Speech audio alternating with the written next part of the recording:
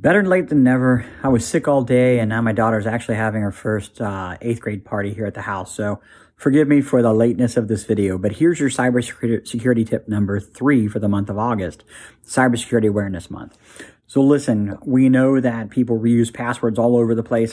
It's hard to keep track of all the passwords. So I know we use different variants of passwords over and over again, and maybe even the same password very often and in the same websites and stuff like that. So my recommendation, cybersecurity tip number 3, is not to use the same password that you use on Facebook, Netflix, and so on and so forth, Amazon, for your banks and your credit cards and your financial institutions, maybe retirement accounts.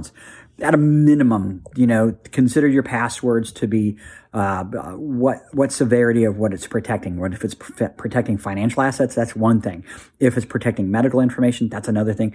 If it's protecting Facebook, that's another thing. Or Netflix, that's another thing. If it's protecting Amazon, that's kind of like a place where money can be stolen, right?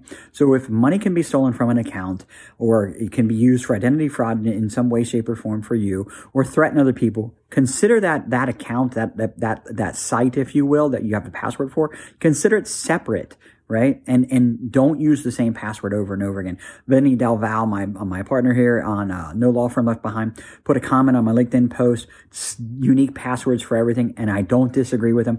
Not a big fan of the password tools like LastPass and KeePass and all those other things. I don't use them personally. I reset passwords if I can't remember them, and I try to use unique passwords all over the place. But it is a good point to use unique passwords wherever you can. But again, I'm not a fan of the password managers. However, some people are. I think if you set a password and you can't remember it, there's plenty of ways to reset it.